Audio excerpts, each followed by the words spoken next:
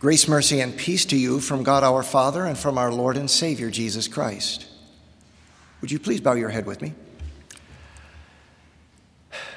Heavenly Father, you've promised in your word that when it goes forth, your word will not return to you void, but will accomplish that for which you purpose it.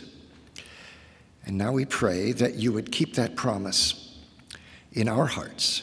In Jesus' name, amen.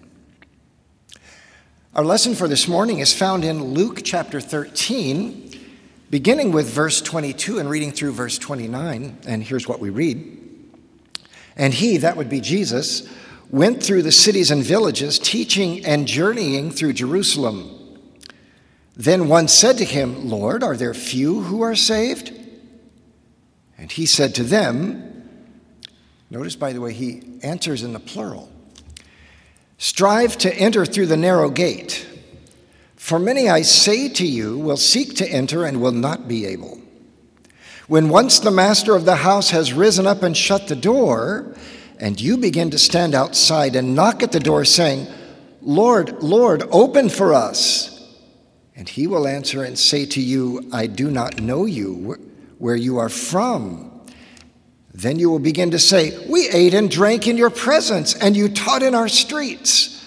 But he will say, I tell you, I do not know you, where you are from. Depart from me, all you workers of iniquity. There will be weeping and gnashing of teeth when you see Abraham and Isaac and Jacob and all the prophets in the kingdom of God, and yourselves thrust out. They will come from the east and the west, from the north and the south, and sit down in the kingdom of God. And indeed there are last who will be first, and there are first who will be last. Here ends our gospel lesson for this morning. Please be seated.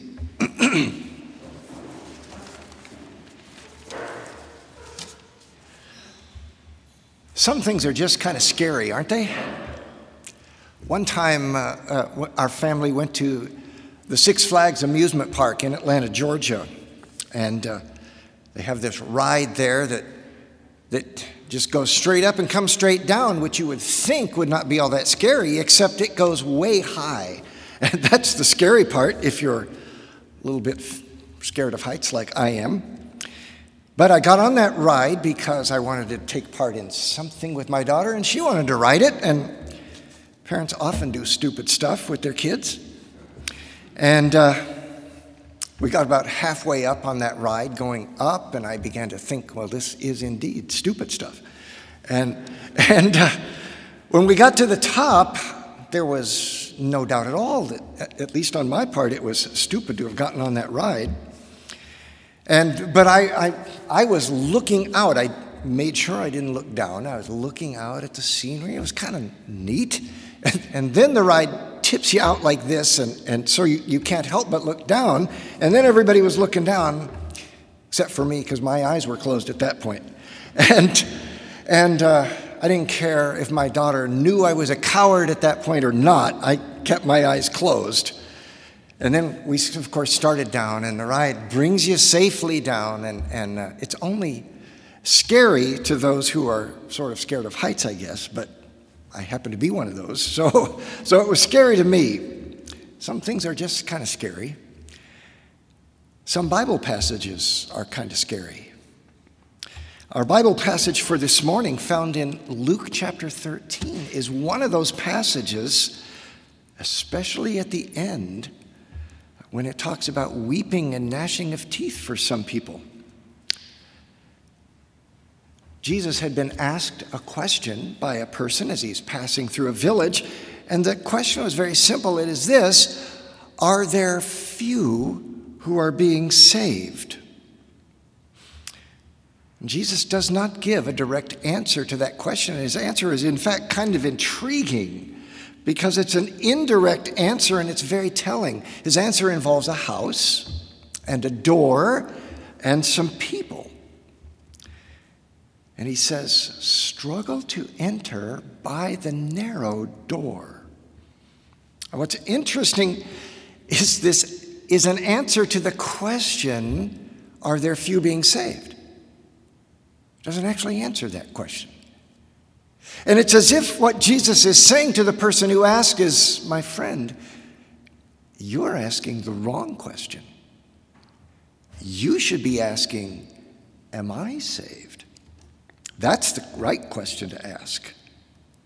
And what of this door? This door, Jesus calls it a narrow door. It's a door to a house, but it represents something else. Because those on the inside of the door are safe from the weeping and gnashing of teeth that is going on outside the door.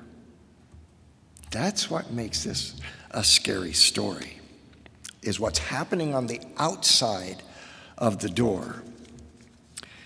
Notice also, and I've said this a couple times now, it is a narrow door. And apparently it is so narrow that it is a struggle to enter it. Now, let's assume, like the scholars do, when they describe this passage, let's assume that the house, that is the inside of the house, represents the kingdom of heaven. What is it that is such a struggle with that door? It can't be struggling to open it because the door is already open. Listen to verse 25 again. Once the head of the house gets up and shuts the door, that's when the weeping and gnashing of teeth begin. So it's not a struggle to enter the door because the door is closed. In fact, if the house is the kingdom of heaven and the door of the kingdom of heaven is opened, why, well, we know that's true because it was opened by Jesus, wasn't it? Because the sins of the world were paid for by Jesus on the cross. By his life, his death, and his resurrection, those sins were overcome, and there is no hindrance to entering that door.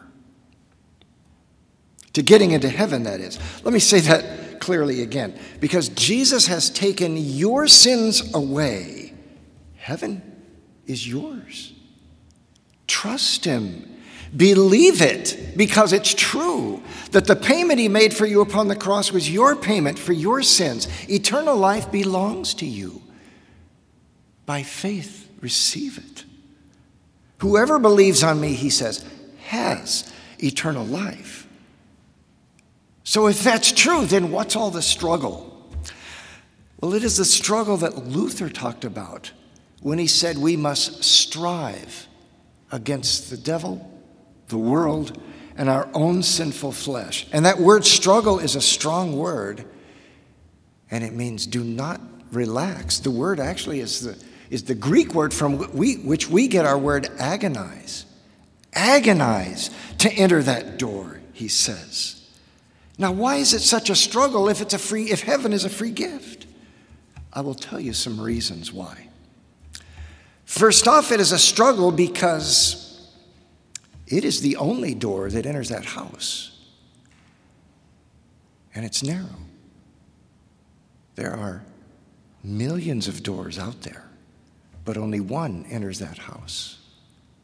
Millions of doors that are wide open, and they're broad, and they're easy to enter. They're all over the place. You can believe just about anything you want in this world, and there's a religion that will accommodate you and say, it's like a carnival barker on the carnival, right?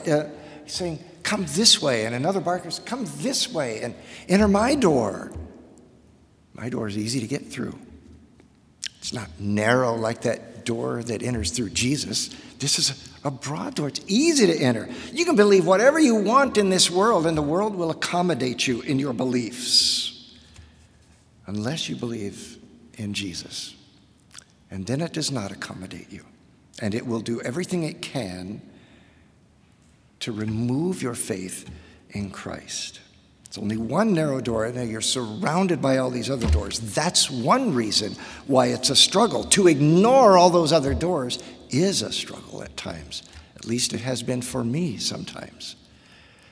But it's a struggle, secondly, because we are living in a place, that is, this world, of which Satan is the prince. Isn't it? You forget that sometimes like I do? He's called the prince of this world. And he constantly has you under surveillance. And me too. And his goal is to destroy your faith in Jesus. He will put roadblocks in your path. He knows your every weakness, and he knows how to exploit them. Why else do we keep succumbing to the same sins over and over again?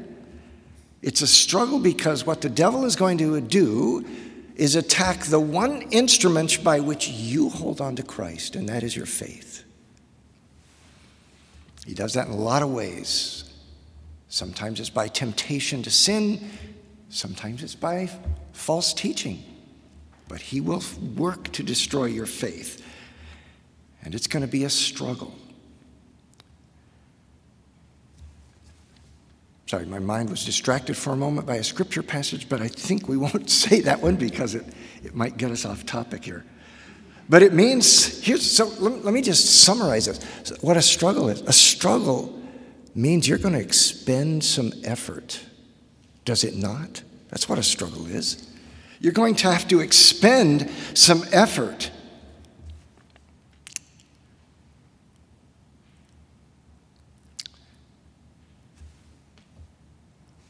Binge watching Netflix will not help you in this struggles. I'm going to say that. Entertaining ourselves with every spare moment will not help us in this effort.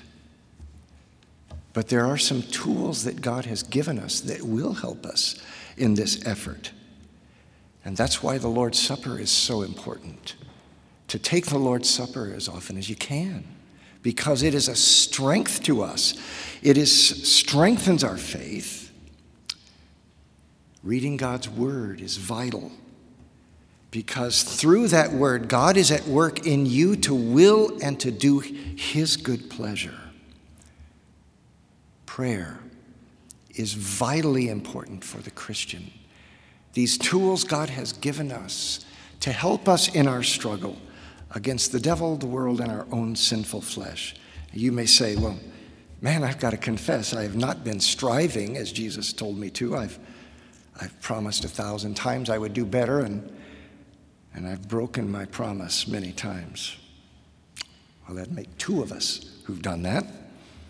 Maybe a room full of us who've done that. But the good news is that God's mercies are new every morning.